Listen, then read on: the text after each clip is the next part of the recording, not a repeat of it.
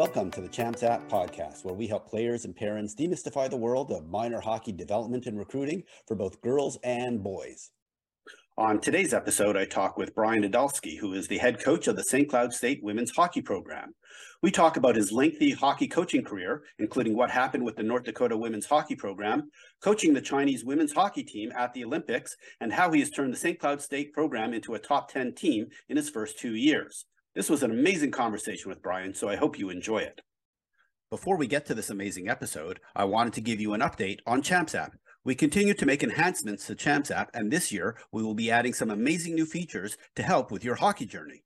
Champs App is a digital hockey network. With Champs App, you can create a beautiful free hockey resume. Whether you are a hockey player, team coach, development coach, parent, or advisor or agent, you can create a personalized profile that fits your role in the hockey community. Once your free profile is created, you can connect with team coaches, development coaches, parents, and players. No matter your role, you can now add key contacts to show everyone who the key folks are that you work with you, or are helping you out. It's like the LinkedIn for hockey. If you are a player, when you connect with coaches, they will receive automatic updates when you change your profile, add game video, or alert them to upcoming games on your schedule. Just go to www.champs.app and click the sign up button to start your profile. You can check out the full list of the NCAA coaches using Champs App by clicking on the links in the show notes. We also have more exciting features coming soon to help you get noticed in time for the upcoming recruiting and training season. Now, let's get to this amazing episode. I am very excited to have on the podcast Brian Idalski, who is the head coach of the St. Cloud State women's hockey program. Originally from Warren, Michigan, just outside Detroit, Brian played D3 college hockey at the University of Wisconsin-Stevens Point. Following a 4-year professional career and coaching for 1 year in the Central Hockey League, Brian returned to his alma mater at Stevens Point as the head coach of the women's team, where he took the team to new heights during his 5-year tenure. He then moved on as an assistant coach at St. Cloud State for a single year before becoming the head coach for 10 years at the now-defunct D1 program at the University of North Dakota. When the program was eliminated, he continued his coaching career in China, which included coaching the Chinese women's team in the Beijing Olympics. For the past 2 seasons, he has been the head coach at St. Cloud State. Last year, Brian was the USCHO National Coach of the Year and WCHA Coach of the Year, after doubling the team's wins in his first season from 9 to 18 as the Huskies head coach. Welcome to the podcast, Brian. Thanks. Appreciate you having me. That's quite the long career that we're going to get into. So why don't we do like we all with all our guests, maybe just share how you started playing hockey in Detroit and how you ended up playing college hockey at Wisconsin-Stevens Point. Yeah, for sure. No, hockey-wise, my father had no background. No one in my family had played. Dad took me to go see a hockey game.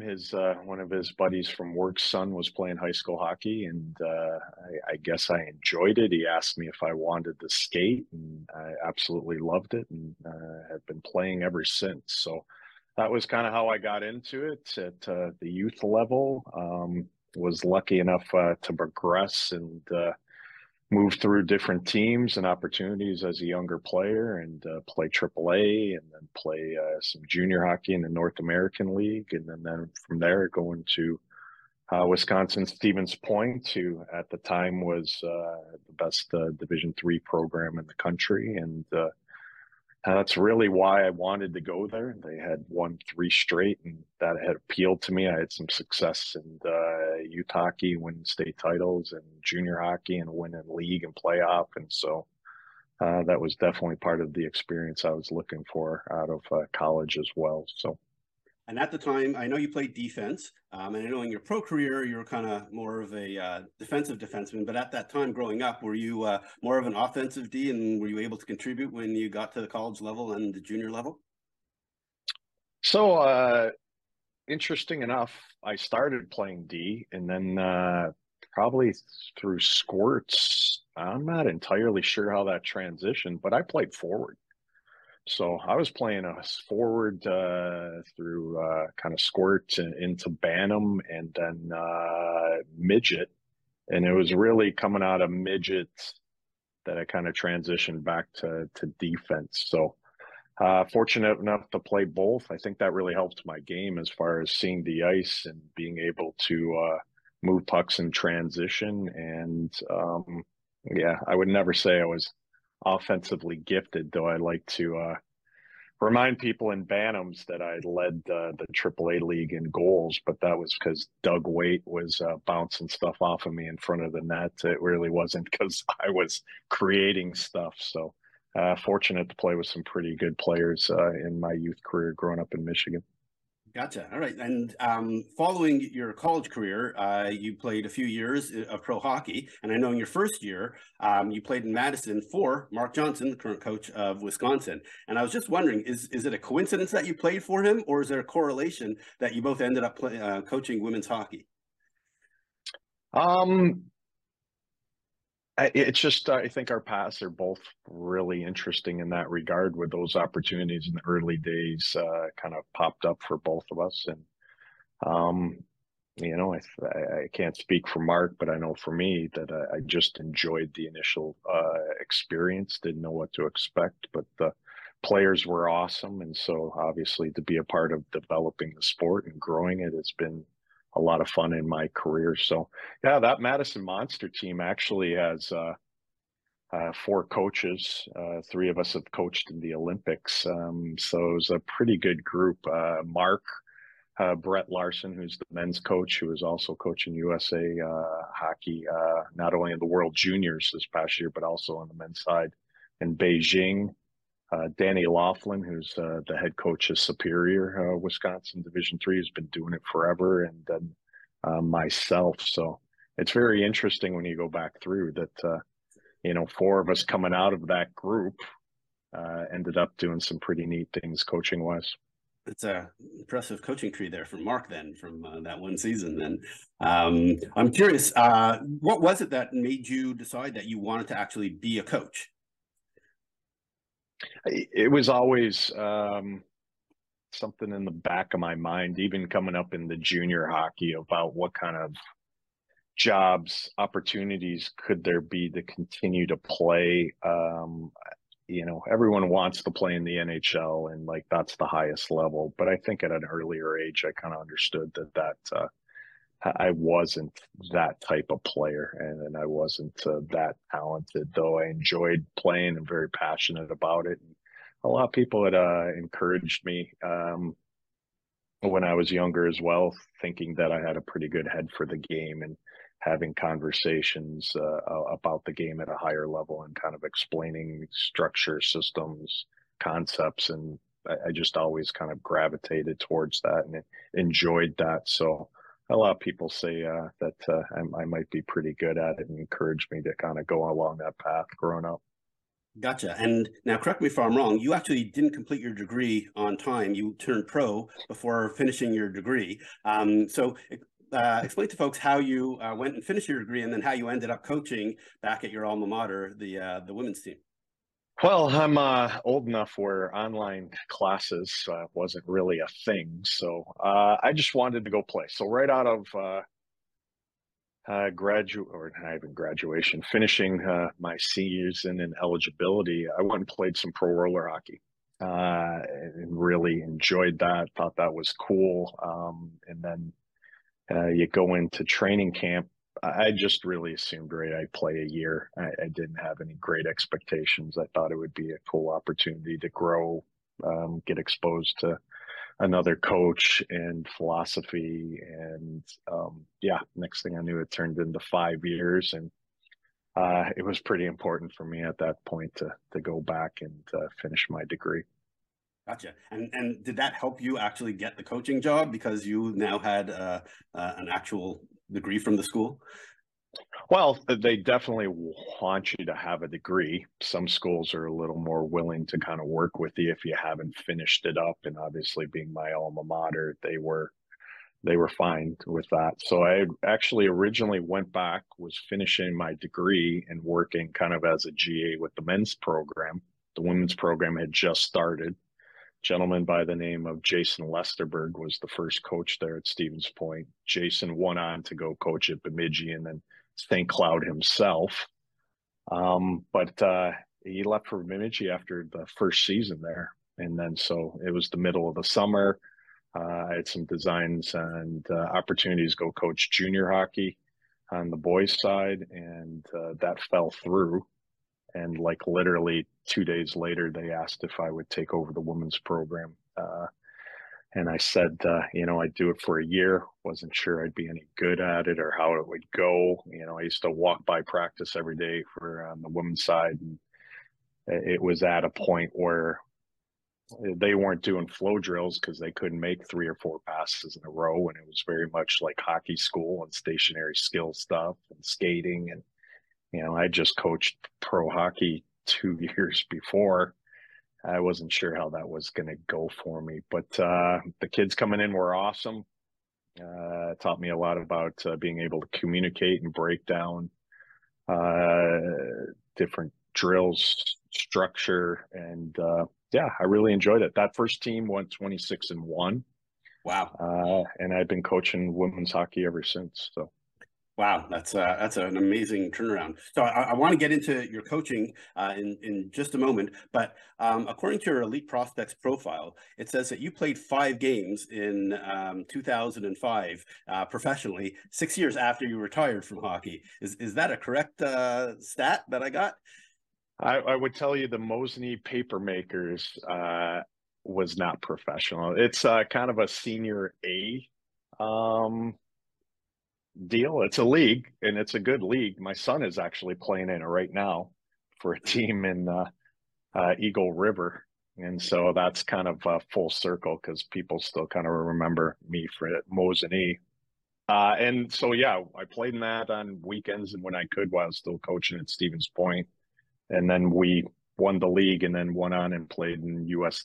Nationals Senior A, and we won national title with Mosinee that season. So that was fun. We had a great team, a lot of college guys, a lot of guys who had played professionally, and so we had a good core. That was a lot of fun and made me more calm as a coach because I would be exhausted after skating around a while, having not played. So I was wondering, did you have an interest in playing another season, or did your body send you a message saying basically that's it, I'm done, we're not going to do this anymore? I think from a timing standpoint, I ended up taking the assistant job at St. Cloud, and so that's why I didn't continue to play with them because I really did enjoy skating. We'd practice once a week on a Wednesday night, and then like I said, I'd play on the occasional Sunday or weekends when I could, and then post our season I was able to play playoffs and finish up the year and play in nationals. So gotcha. It was nice. I enjoyed it. I'd still love to play. I just don't always have the time or can find a group where that works for me. Perfect. Well, there's always men's league somewhere that you can play in, I'm sure. All right. So tell me how you ended up at being the head coach at North Dakota. Obviously, you were at St. Cloud State for a year, but how did the opportunity arise?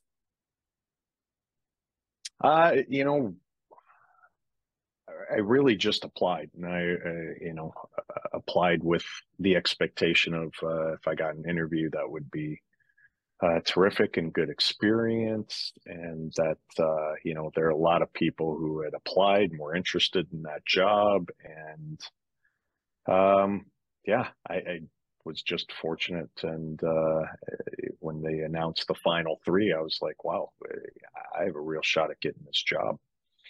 So just got the opportunity and ran with it, and it was fun building that program up. It was significantly different than what it is building up a college program now.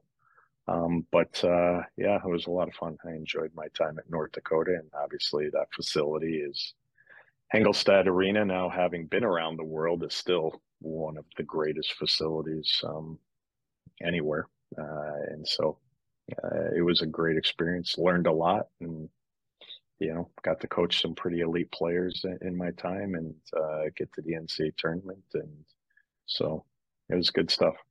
All right, so I got a few North Dakota related questions. So first of all, you mentioned some amazing players that you were able to coach. So let's just talk about the 2 most impressive ones, at least that folks that are very well aware of. Talk about how you were able to recruit the Lamoureux twins and what made them so special. So timing wise, the twins were coming out, and North Dakota was in existence for 5 years there. North Dakota kids, Grand Forks kids, a family went there, mom went there, dad went there, brothers went there. So very tied into, the culture and the university, but the team wasn't very good.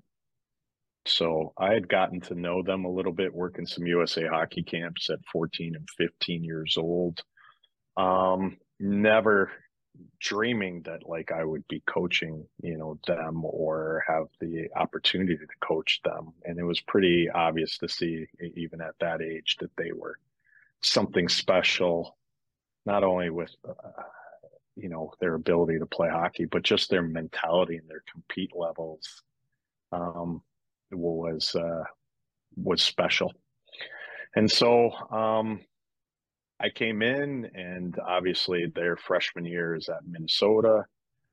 And then we started to show some progress with what we were doing at North Dakota. And I think at that point, with them going to take the year off for the Olympics, they felt like that North Dakota would and could be an opportunity for them to come home and really help build that program. So, I mean, to this day, there's still not a person in Grand Forks that doesn't take some responsibility for them coming back and transferring. So I can't take any credit for that because I think everyone in town, every time they saw him, was like, you should come home. You should come home. It'd be awesome for you to play here. So, and with that being said, I guess that's the part that kind of still bothers me with the whole, they came back to leave a legacy and to build a program and to win and put North Dakota women's hockey on the map. And so for that to not have a program is a little disheartening, especially for them, because they could have easily stayed somewhere else and won national championships and played for Wisconsin or stayed at Minnesota. But they chose to come back, and that also is very rare, to take that path that's a little less traveled, and to have the confidence that you could be difference makers to build up a program from, where it was at that time to something that was pretty special. Gotcha. All right. So I could go in two paths. I'm going to come back to the Lamoureux Twins in a moment, because you did talk about that North Dakota eliminated the program. Similar to Robert Morris. I had Logan Biddle on the podcast a couple of years ago when it was announced that they were coming back. But he described the situation where the athletic director had his own agenda and just decided he didn't like hockey and eliminated the program, and didn't really give any opportunity to either of the programs there to try and find a way to financially solve the money issue. And then he almost immediately left the school. So my understanding is, and so therefore he didn't have to even live with the consequences of his own decision. I was just wondering, why did they eliminate the program at UND? And do you think there's any chance that it makes a comeback? Given that you got like you mentioned, the $350 million Ralph Engelstad arena there. And I know they're still continuing to invest in it and even re-up it this year. So a lot to unpack there.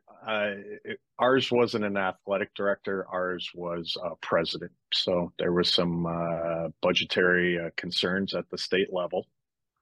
We had a new president who had some views on athletics and the school at the whole, and had a view, and he was going to remake the university.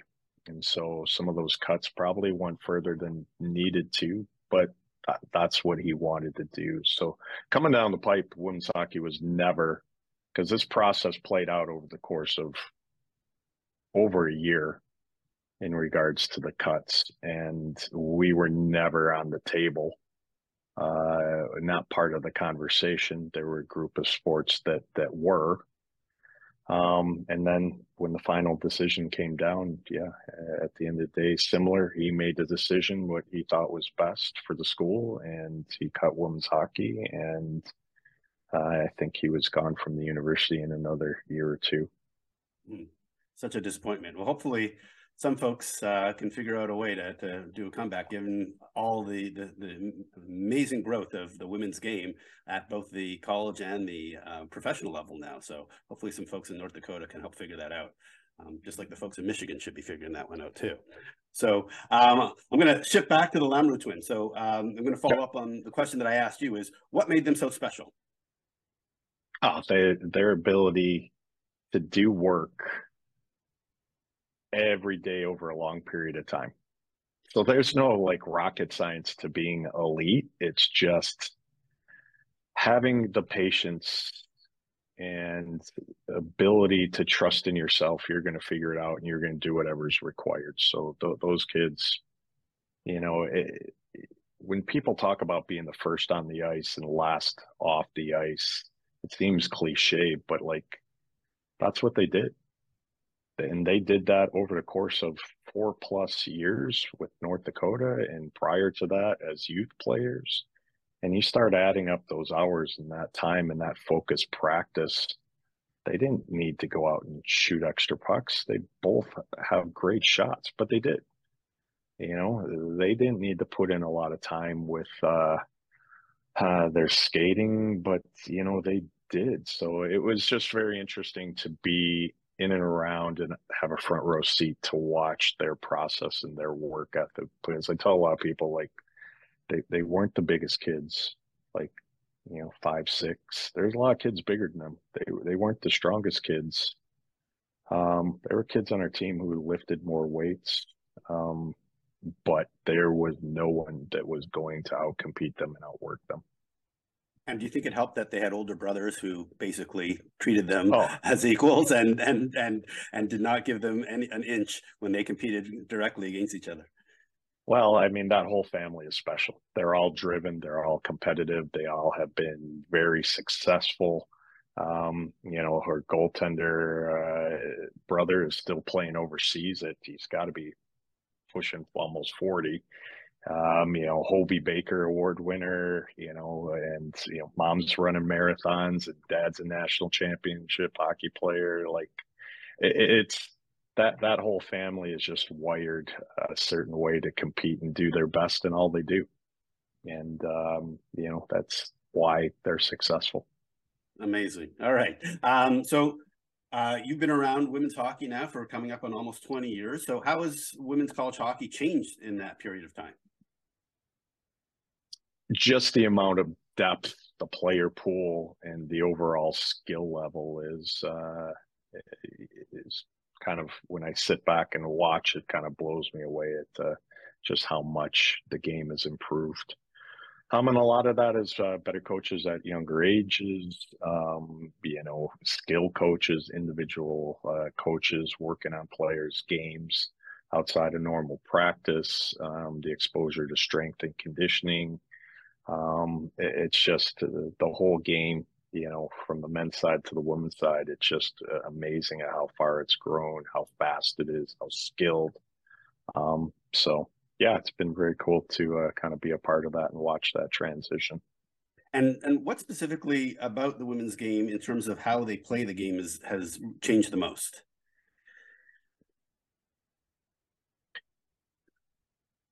Just the speed of it, and the ability to make plays within speed has changed a lot.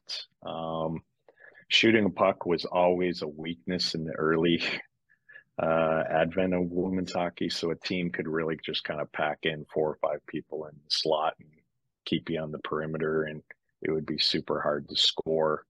You can't do that now. You just can't. And so the early years also, like the elite kids were so much better than everybody else that if you had a third line out against an elite player, they're going to score. It's going to end up in the back of your net. You just couldn't do that. You had very few kids who could match up with the top 1%. Growth wise now, the elite players, we still have players now on a fourth line, you know, 650 that can take some shifts and still compete and defend. And that's a huge change for what it was years and years ago. So I Gotcha. think that's been fun to see, that kind of growth, and the player pool just explode. You know, the difference between in any recruiting class now, player number 10 to 120, there's not a lot of difference. That's great to hear, and obviously it'll keep going now as the top of the funnel continues to expand at the youth level. So we can do a whole episode just on your period of time coaching in China, but I just want to touch on a couple of questions on there. So how did your international experience, and especially in China with all the travel and all the international players and the language challenges and things like that, how did that help you improve as a coach? Oh, just being able to communicate, because we had players from Russia, we had players from China, we had players from Finland, Sweden, Czech Republic, Canada, US.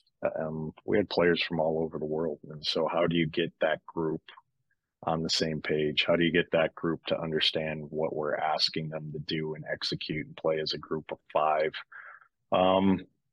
Yeah, that was good growth for me, and being able to slow down and really explain in detail what we were looking for and what needed to be done. Yeah, I enjoyed it. Overall, it was a great experience.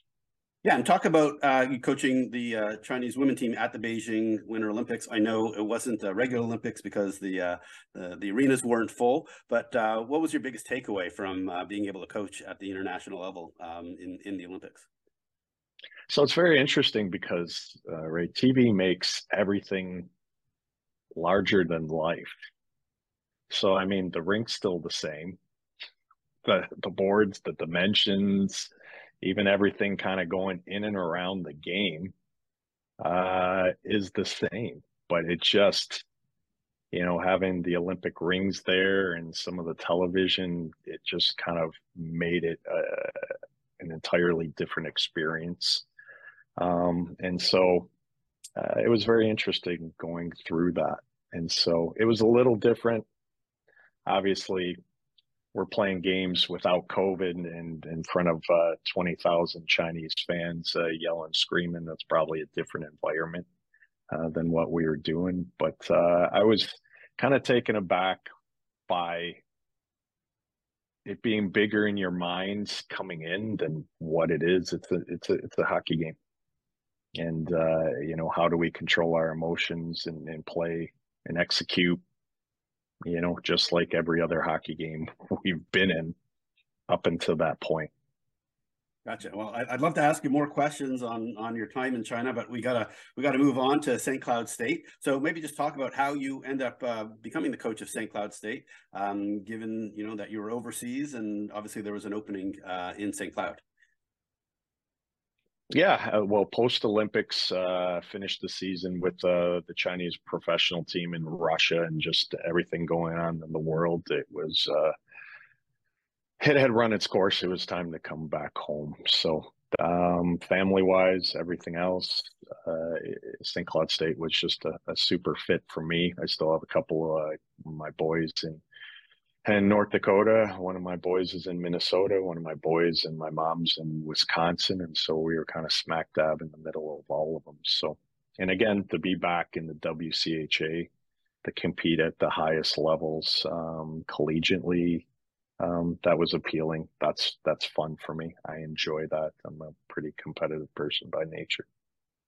Gotcha. So let's talk about St. Cloud State, the school. My understanding is that the university's enrollment has fallen quite a bit over the last 10 years or so by about 6,000 students. But they've kind of flattened off this year. But that's also had some budget implications and reducing some of the majors that folks can take. So I'm just wondering, maybe you could just talk about the school. There's about 10,000 students, and what it's like to go to school at St. Cloud. Yeah, for sure. So St. Cloud, similar to some things that were going on at North Dakota, was going through a phase where, budgetarily we have to figure some things out. And so enrollment is now back on the rise post-COVID. And so, the next couple of years are going to be very interesting for us as we reinvest in athletics, number one, and two, reinvest in academic programs that are super important to the school and things that we do really well. So it's a pretty interesting opportunity and time for us. And that was one of the things, when people ask, well, what did you see? I knew that St. Cloud State was about to rebound and bounce, both with campus and what's going on in campus and the academic programs, but most importantly, the athletic programs and the reinvestment into making us competitive. Gotcha. And maybe just talk about the facilities. I've been to to St. Cloud. I've been to the rink, obviously, for some USA hockey events. I'm just wondering, maybe just talk about how Herb Brooks kind of basically built the arena and how that and what kind of facilities you have, because I know it's quite impressive. Yeah, so 2 Olympic sheets.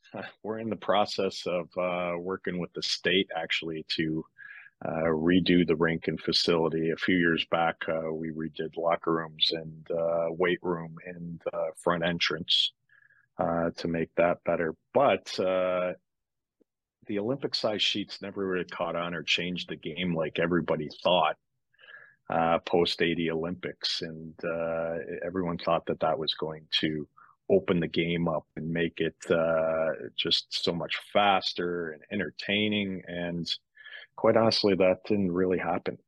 It kind of made it more boring. Coaches just kept people inside the dots and let people be on the exterior with possession. And what we've come to find is a smaller rink and people bouncing into each other creates turnovers and quicker transition and opportunities. So we're hoping to shrink the back rink to an NHL size and make the main sheet more of a hybrid where it's in between NHL and Olympic. And so hopefully the next year and a half, we can make some of those changes and fix some of the seating as well. And so, like I said, it's a good opportunity.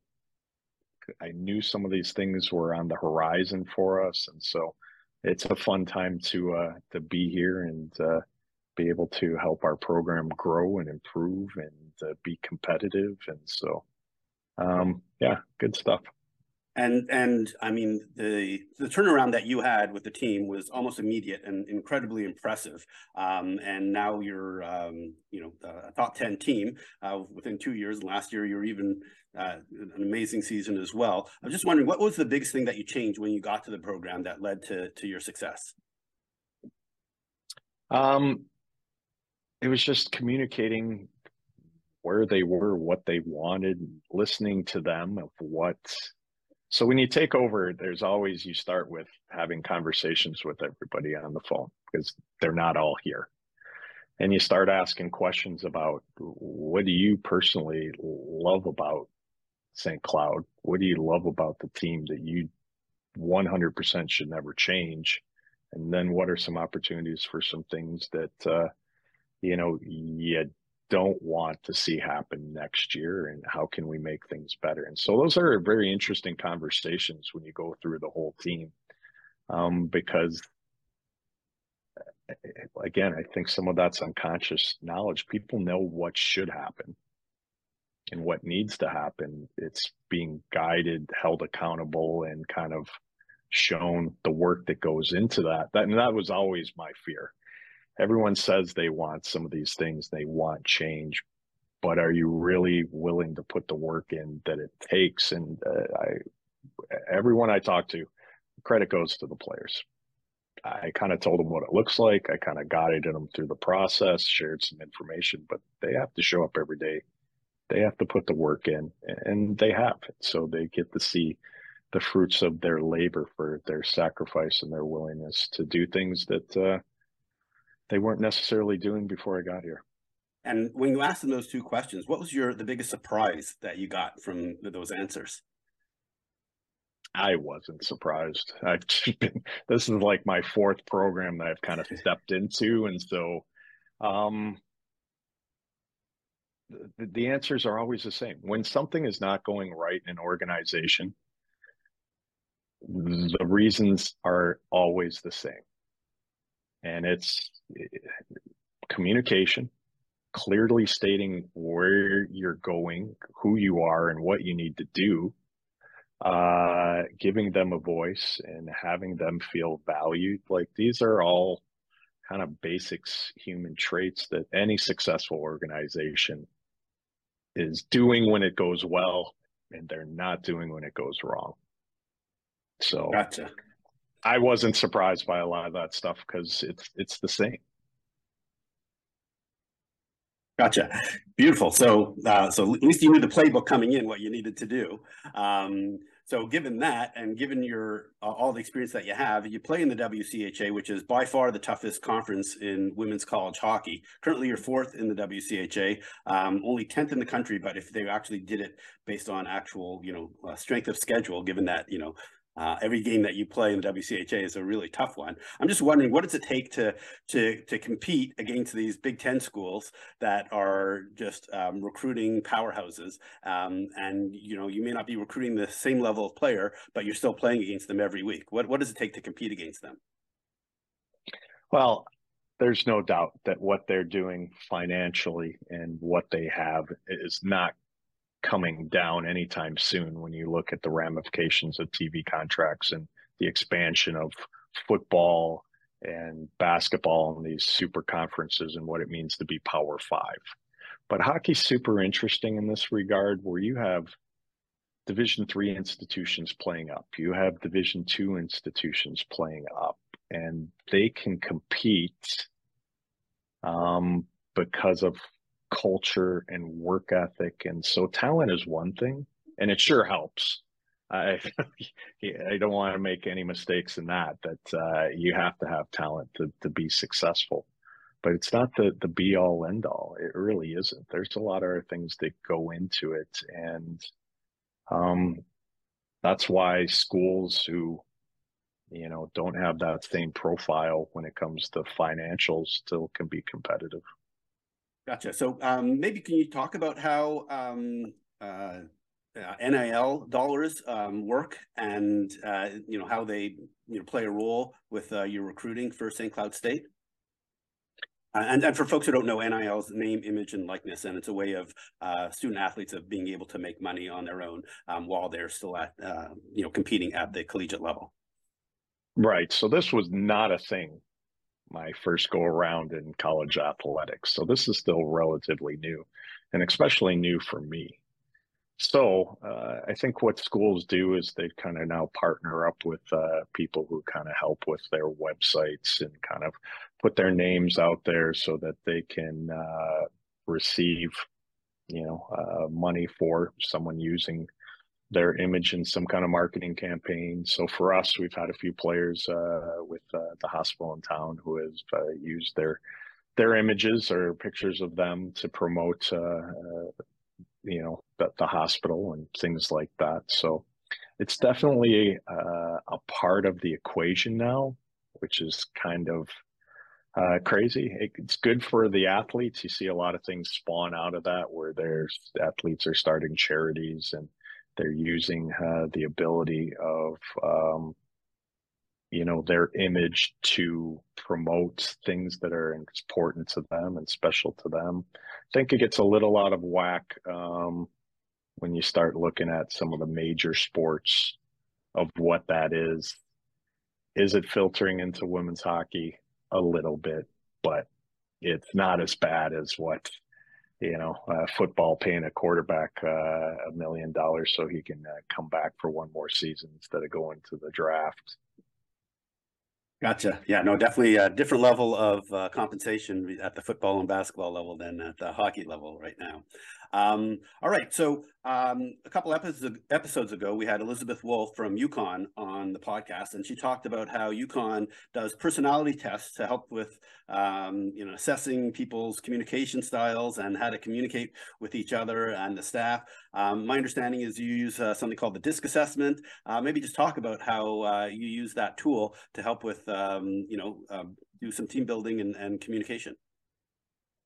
Yeah, so we're basically on a pretty similar program, having known that staff for a while, and so it's the same. It just helps us recruiting wise, targeting a mentality that we want. And it also helped when we came in to have conversations about communication and to understand that not everyone's hearing the message the same way or processing information the same way when we talk to the group. And it's why that, you can have one side nodding their head and chomping at the bit, and you can have the other group kind of, I'm not really sure how I feel about that. And so understanding those differences and just being open to acknowledging them, and also making sure that when you are delivering a message, you're speaking in such a way that it resonates with all groups on your club, just not part of them. So Gotcha. yeah, it is super cool, and it's very interesting because I personally have done the disc 3 separate times, and when I retook it recently, I kind of thought, okay, it's been about 15 years. I'm a little older, a little wiser, a little more mature. But it came back exactly the same, and I was really kind of floored by that. So I thought that was very interesting. So yeah, I mean, again, it's another tool to help your team and to help foster conversations and have them kind of be open to each other and their differences. So I do have to follow up on that one then. So if you're the Sure. same evaluation as you were many years ago, but you feel like you're probably a better coach and a slightly different coach over that period of time, just because experience has changed who you are. I'm just wondering, how does that manifest itself from being who you are as a core person versus how you coach over a 10 or 15-year period? Right. So because I asked, I'm like, I really thought that this would be different. And he says, yeah, your personality type and like who you are. And so this graph goes on, like who you are is one part of it, and then like how you relate to the world around you. And they kind of laugh. They go, because you're the same. So like you're not like, you don't put on one face here and then, but at your core you're something else. They kind of chuckled and said, like, you are the are both. Like that's just who you are. It doesn't matter the situation, the people you're around. Like you're true to who you really are. So how that's impacted me coaching, even though I feel like I'm older, a little wiser, is just you go through enough games, you play in enough avenues. There's almost a sense of calm because been there, done that. Gotcha. So it's almost like rewatching a movie. You kind of know what's next, and you kind of just see what's coming, and so you understand it a little more. Perfect. All right. So I'm now going to get back to your team. So just looking at your roster, you have several older players on your team, at least certainly experienced players on your team. You have some great goaltending, and yet you also have 28 players on your roster. I'm wondering, has that large of a roster helped you in terms of the depth on the team, and therefore being able to put the best 20 or 21 players on the ice every night? And how do you manage such a large roster? Perfect. So this was something I did at North Dakota and something I started here as well. Anytime you're going through a transition, and last year we didn't have a lot of depth. I really felt like we kind of ran out of gas a little bit at the end of the year. We were playing some of our top players way too much to be competitive. And so we brought some players in who have the right mentality that we're looking for. And so very early on, we kind of looked at them and said, listen, this is going to be a development year for you. You're not going to be in the lineup. You're not going to play. You are going to redshirt. And in that redshirt year, now you're going to have extra workouts. You're going to have extra skill skates. You're going to practice with the team and be a part of everything that we do. But now we're putting on you a little more of a development track instead of you coming in and worrying about where you fit in or only playing in a couple of games. You're coming in, your focus is to become a better athlete, become a better hockey player. And so, yes, 28, but I would tell you that Five of them are redshirting, and so we're around that 23, 24 of what's eligible to play on any given weekend.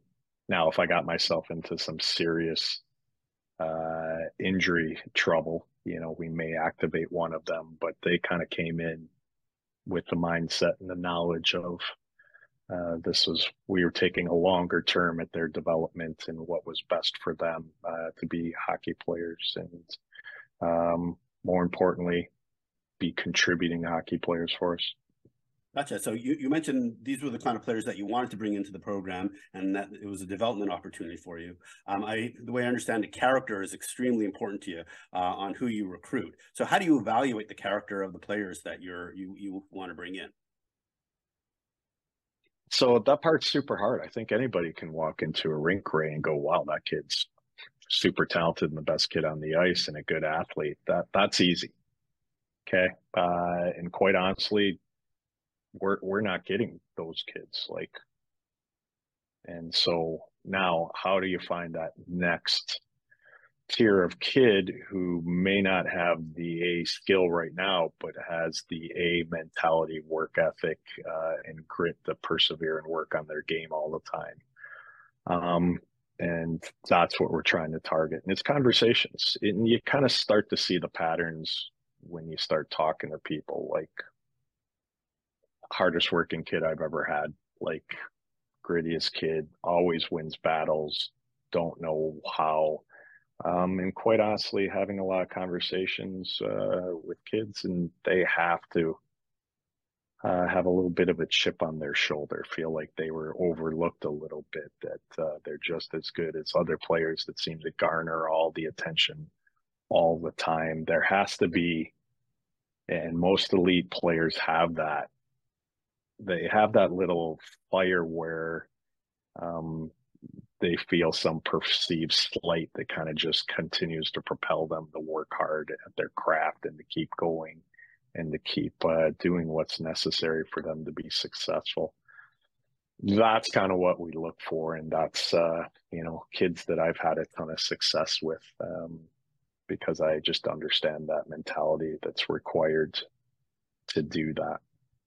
Beautiful. All right. So that explains a lot, especially figuring out who's got the chip on the shoulder is not hard to tell, because they'll tell you that what they a want. lot of times. Yeah. A lot of times. Yeah. And so that's, there's, again, I don't think that's rocket science, but, we're very honest in the recruiting process. Like, this place is not for everybody, because we are going to work hard and we are going to sacrifice and we are going to do extra workouts and we're going to take care of our bodies and we're going to rest and sleep and do all the little intangibles that elite players do. Well, that really isn't for everybody. Gotcha. There's a lot of kids who say that, oh, okay, yeah, but like when push comes to shove, they want to have fun. They want to have a social life. They want to do some other things. They want to experience a big city and go out. And we are clearly not that. So very, very particular type of player that you're looking for that would be a fit for you guys. So let me move on to the last couple of recruiting related questions. So I notice you have a lot of Western Canadian players, especially over the years. You've had players from Winnipeg and Alberta, obviously North Dakota, Minnesota, but obviously you have a lot of international players, in particular your all-star goalie from Finland. I was wondering if your international experience in China kind of helped you from a recruiting perspective and from just a coaching perspective, bring in these international and outside of Minnesota players. Well, obviously, at North Dakota, we were following a pretty similar formula.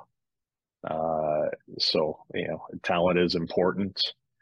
You look at the young players who are national team players at a younger age or in that cycle, or elite U18 kids for the US and Canada.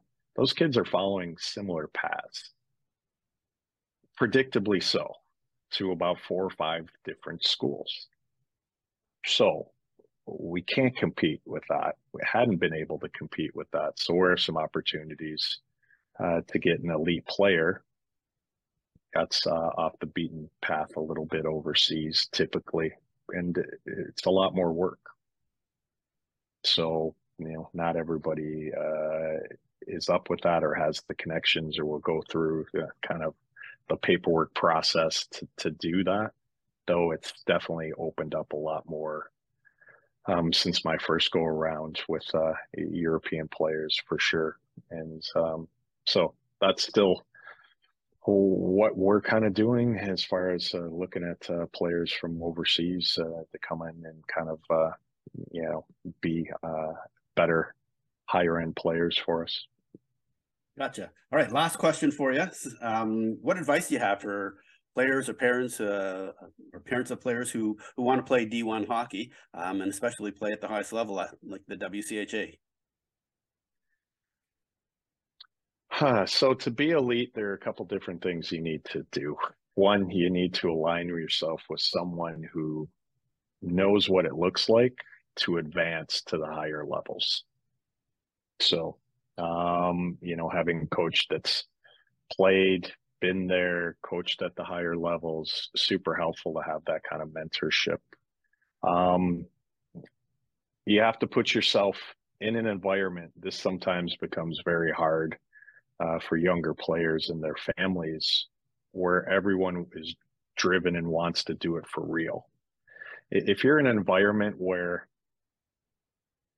you want to practice hard and you want to do extra and you're the only one, you kind of feel like an outlier and you almost get made to feel weird for wanting to be elite. That's super hard. And there are a lot of environments where that's the case and very few environments where it's flipped. In college, especially here, it's going to be flipped where if you don't want to work hard, like, nope, you're the outlier, and that's got to be a weird feeling. So finding an environment where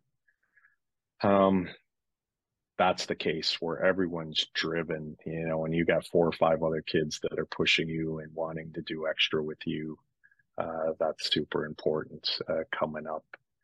And lastly, I would say be targeted with showcases and exposure things that you want to do. You only need 1 or 2. You don't need to do 10. You don't need to pay somebody to send an email for you. Focus on development, focus on getting bigger, stronger, faster. It's our job to find you. And if you're a player, we're going to find you. Perfect. All right. Well, and especially the advice on surrounding yourselves with people who really will push you and push themselves. That is great advice, because when I speak to a lot of parents, I hear a lot of situations where they haven't put the kids haven't put themselves in a situation to be seen or pushing themselves. So, and they're surprised with, that they're not getting the attention that they're expecting. So some excellent advice. Brian, I want to thank you so much for doing this. It was great learning about your playing career, definitely your amazing coaching journey from all the different stops that you've been at, and obviously learning about St. Cloud State, and obviously the advice that you've just been giving about what it takes to really be successful. So thank you so much for doing this. Yeah, I appreciate the invite. Always great to talk hockey. So keep doing what you're doing. I really want to thank Brian for coming on the podcast. He had some great insights on how the women's college game has changed, what it takes to build a successful program, and of course, some excellent recruiting advice. You can connect with Brian on the Huskies website or his Champs app profile. Links to both are in the show notes.